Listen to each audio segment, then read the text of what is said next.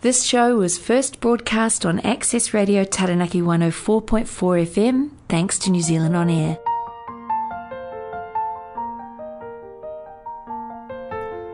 I'm Pastor Dan Yezel, welcoming you to Grace Notes, an outreach of North Taranaki Methodist Parish.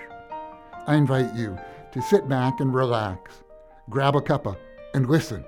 May God surprise us and bless us in this moment. Hello, and thank you for tuning in to Grace Notes. I'm Pastor Dan Yezel. Have you had a chance on one of these beautiful summer evenings to go outside and look and just stand in awe at the stars that are spread in the heavens above us? There have been some glorious evenings lately when I've done that, and it just provides a chance to consider the wonder and the beauty of all of creation. In today's time together, we're going to look at a covenant, a promise made by God in Genesis to Abraham and Sarah, that they would go out and look in the evening sky, they would have as many descendants as there were stars. Welcome to this episode of Grace Notes. Thanks for listening.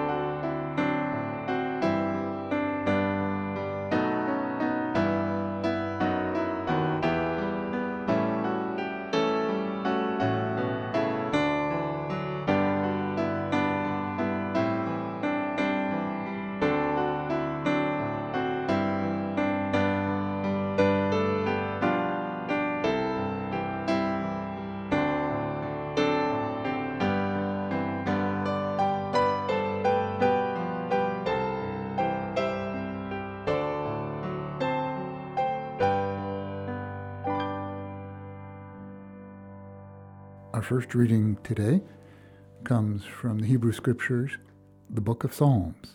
I'll be reading Psalm 27. Let's listen together with open hearts. The Lord is my light and my salvation. Whom shall I fear? The Lord is the stronghold of my life. Of whom shall I be afraid? When evildoers assail me to devour my flesh, my adversaries and foes, they shall stumble and fall. Though an army encamp against me, my heart shall not fear. Though war rise up against me, yet will I be confident. One thing I asked of the Lord, that will I seek after to live in the house of the Lord all the days of my life, to behold the beauty of the Lord and to inquire in his temple. For he will hide me in his shelter in the day of trouble. He will conceal me under the cover of his tent. He will set me high on a rock. Now my head is lifted up above my enemies all around me, and I will offer in his tent sacrifices with shouts of joy. I will sing and make melody to the Lord. Hear, O Lord, when I cry aloud. Be gracious to me and answer me. Come, my heart says, seek his face. Your face, Lord, do I seek. Do not hide your face from me. Do not turn your servant away in anger, you who have been my help. Do not cast me off. Do not forsake me, O God, of my salvation. If my mother and my father forsake me, the Lord will take me up. Teach me your way, O Lord, and lead me on a level path because of my enemies. Do not give me up to the will of my adversaries, for false witnesses have risen against me, and they are breathing out violence. I believe that I shall see the goodness of the Lord in the land of the living. Wait for the Lord. Be strong, and let your heart take courage. Wait for the Lord.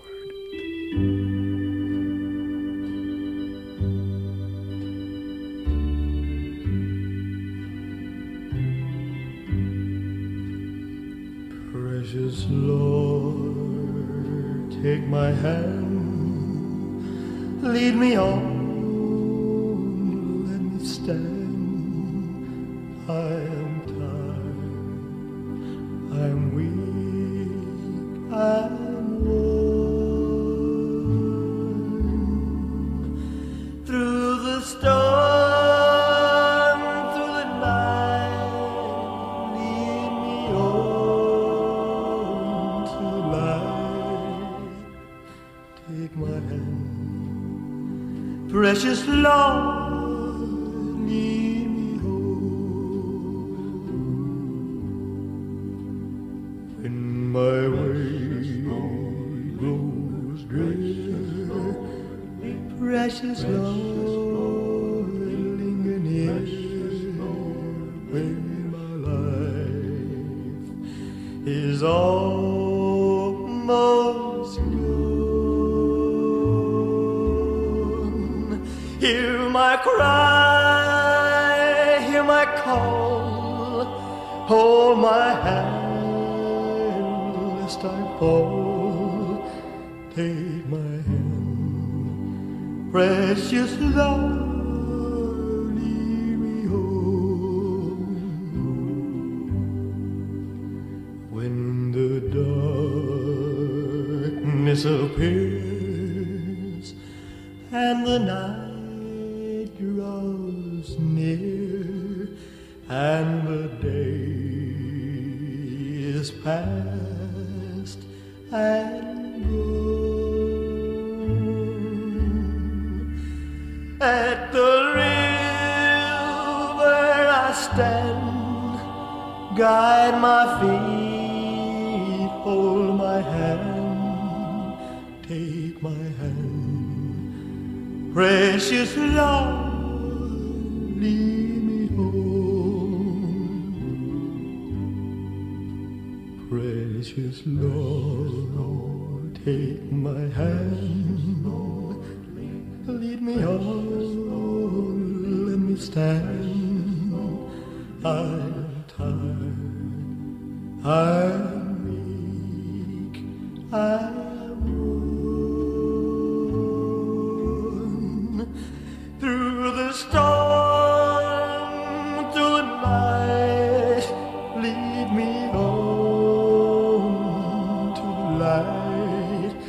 take my hand, precious Lord, lead me home, lead me home.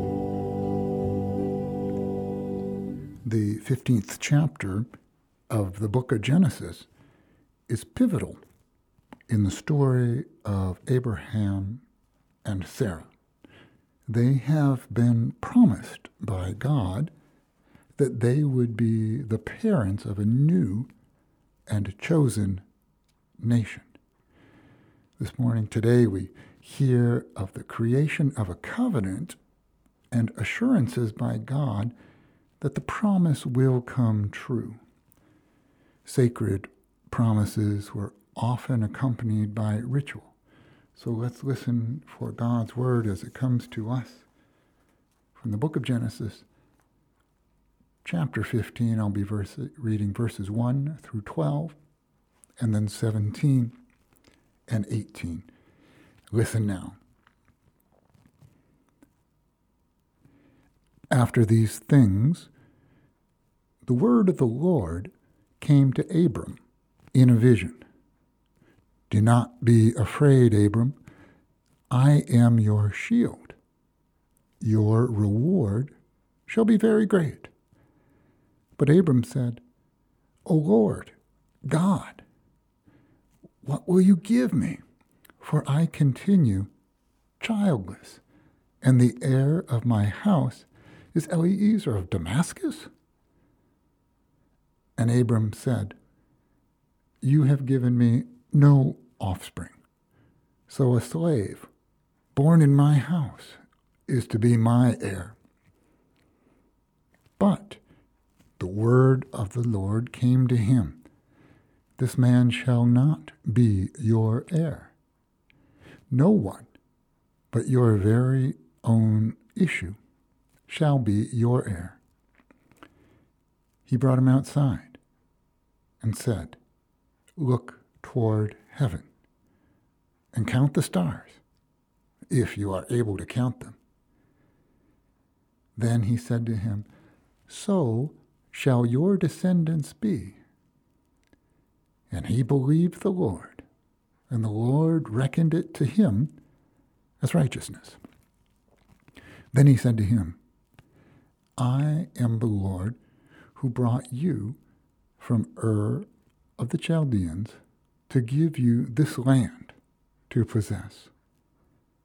But he said, O Lord God, how am I to know that I shall possess it? He said to him, Bring me a heifer, 3 years old, a female goat, 3 years old, a ram, 3 years old, a turtle dove, and a young pigeon. He brought him all these and cut them in two, laying each half over against the other. But he did not cut the birds in two.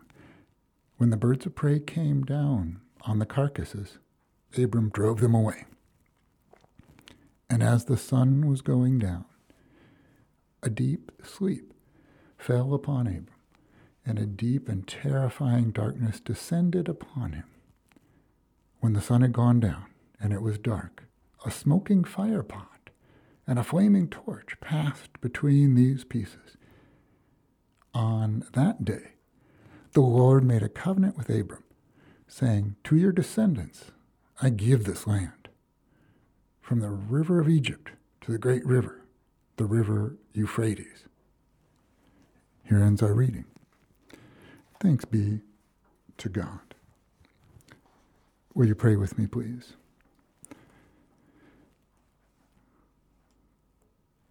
God of every star and every moment, stir us, surprise us, give us eyes to see, and imagination to believe as we behold your word this day.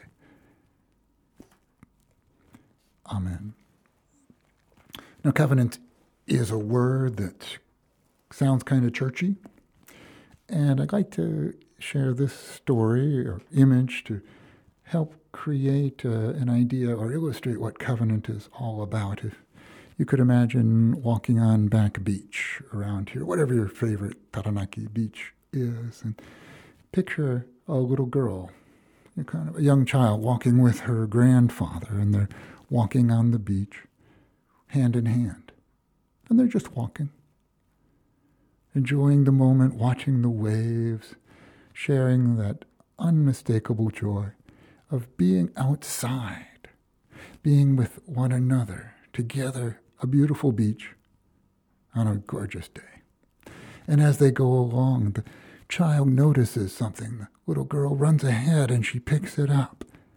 And she carries it back and puts it into the large hand. Her grandfather's, the one that had been holding hers, and she says nothing. But she offers it to him with a smile. And then again she darts off ahead. The grandfather, the old man, opens his hand to find what's been placed there. It's this gorgeous, smooth rock. And with a tear of knowing, somehow in that moment, the grandfather now understands that wherever their paths go from here, he will always be her grandpa, her beloved grandpa. No matter what, there's a connection, there's a covenant that will not be broken. It's shared between these two. And that stone was part of recognizing it. Our reading today contains one of a number of covenants that are listed or lifted up in the Old Testament. It is the promise of children for Abraham and Sarah. It is the word from God that they will be parents of a whole new nation, of a chosen group, one that's going to be a light to all the world, people chosen to be the people of God. That would start with them. And covenants are hard to understand because they aren't contracts. They are not IOUs. And they don't always make sense in the usual way of viewing or being in the world. Covenants are binding promises, and they can be one-sided. They often are. Covenants with God saying, I will do this. And human participation is only to receive or to reject what God sets forth. Abram and Sarah were called to receive what God promised. And to them it sounded too good to be true. What was happening is that they were being called out of their barrenness, called away from the reality of their world by God's word. Their journey of faith begins on nothing other, no other basis than God's promise, as weird as it sounds, coming in this dream. A promise of children that had been given to them years ago. And at this point, the emptiness had continued for Sarah and Abram. The promise had not yet come true. And they were beginning to wonder, how could they, why should they keep on believing? Why should they hold on to hope? They were having a crisis of faith. And the opening verses of this 15th chapter reveal a rather dynamic back and forth, the active nature of the relationship between Abram and God. Things are not at all static. Now God starts the conversation about this covenant with the words, do not be afraid. And this disorients Abram because he is set on a future of fear. He knows how things work. He knew what to expect. And at this point, he was guessing the worst is going to happen. His deepest despair was that things were going to remain as they were. He had decided that there was going to be no change, that there was the call to hope for children. That was a false alarm. God forgot the promise that had come earlier. Right away in the beginning, God makes this foundational promise. I'll be your shield. Your reward will be great. Notice that Abram doesn't say, thanks, sure thing, God. What Abraham says is, show me. God accepts and understands this attitude, and in response, God does show Abraham. He takes him outside and shows him the star-filled sky, saying, count all those stars up there if you're able. You will have as many descendants as these. Doesn't make sense. Yet Abraham accepts this, and he shows faith afterwards. It doesn't say that he believed in the Lord, but it says he believed the Lord. Something happens when he understands the covenant that God is making, when he opens his hand to see the rock that had just been placed there, when he looks up and sees the stars. When God shows him those stars, let's just take a look. He begins to see things in a different way. At first, it doesn't make any real sense. What's the connection between the cosmos and children?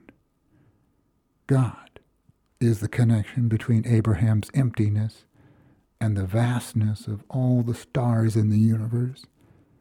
The same God who makes stars beyond number can also make a son, children, for this childless family. We understand no more about how one happens than the other. Even so, it is true. God then binds them together in a covenant, one that says things will be different, one that offers hope for what is not yet.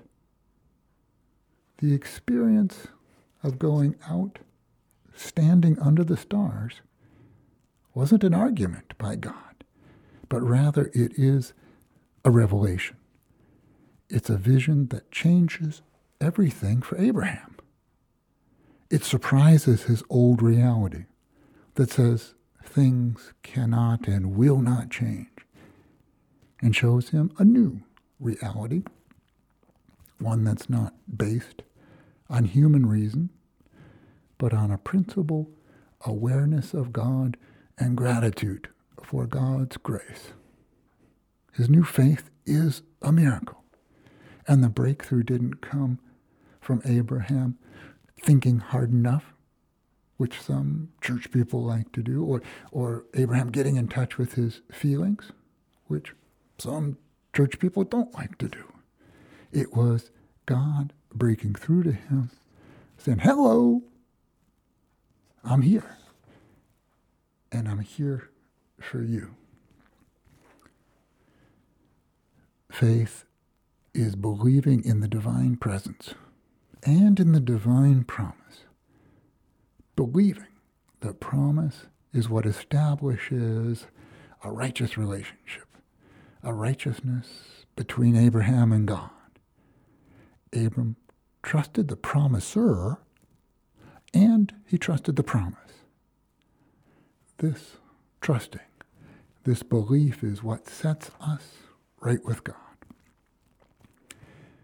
John Calvin discusses what he terms some of the properties of faith, that true faith has 4 qualifications, and he would describe it like this, that faith risks, faith doubts, faith learns, and faith hopes. Briefly looking at each of those ideas in turn. First, faith is incomplete in that everything is not revealed to us. We don't get the whole picture here on earth. Therefore, faith does involve risk, a sense of trust. Faith is living like God is God, and God is good, even when life's experiences might seem to suggest otherwise. Abraham had certainly had enough experience which would have made it easy for him to say, there's no God. And perhaps we have felt that in our lives as well. But he and we risk living as if it were true. Secondly, faith, I believe, will always have a tinge of doubt. If there's no doubt, there's probably no faith, I would suggest, because faith triumphs over doubt. God illumines us enough, gives us enough assurance, and God's grace allows us to ask our questions, express our doubts, to doubt our doubts, and yet somehow hope and hold on. Abraham and Sarah could say out loud and right to God, show me these children. I don't see how you're going to do this. They were still being faithful. Doubts are real. God's love and God's grace are more real. Third, faith is progressive in that faith always mixed with unbelief, and unbelief is always mixed with faith. To have faith isn't to be perfect or settled, but I think constantly curious and learning what we know is true, and then have our reasons for why we believe what we believe, but we come to it on our own. We can't live out and love the faith of our grandparents until we have made it our own, and that is a process. And finally, faith is triumphant because it is permeated with hope. And hope is the expectation of things which faith believes to have been promised by God. Every prayer is an act of faith and hope.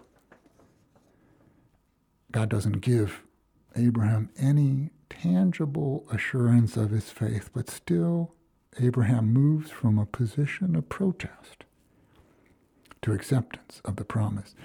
It is his faith in action. And it is by grace that we come to faith. And it's by faith that we find our true selves, our wholeness, and our salvation. Lent, this time, this season before Easter, as we prepare ourselves, it's a time of recognition of the barrenness in our lives. We risk looking at the barrenness that we face, the harsh reality of the doubts and the shortcomings that we each have. God knows all of this and still calls us to come, to show faith, and to trust in the covenant. Lent is being at a crossroads with a question.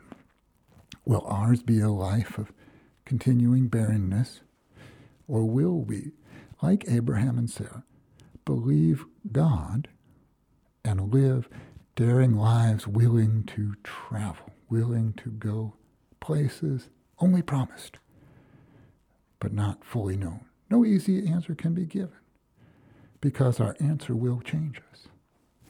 Yet this is the essence of faith.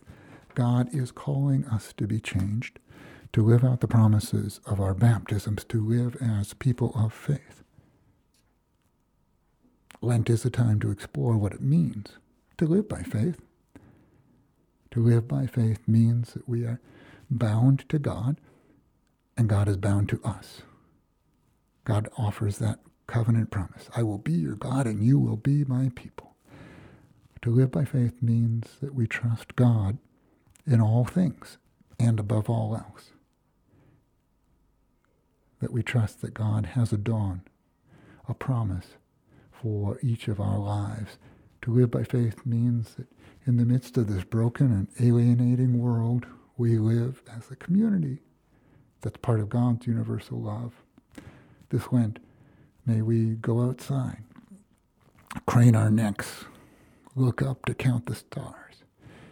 May we disregard our own voice of reason and strain to hear God's astounding voice of promise. May it be so for you and for me, now and always. Amen.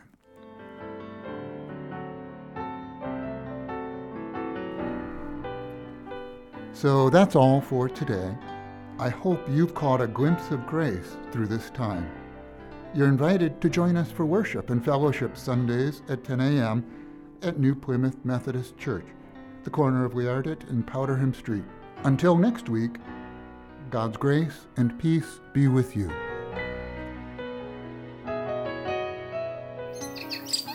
This show was made at Access Radio Taranaki with help from New Zealand On Air. To find more local content, go to www.accessradiotaranaki.com.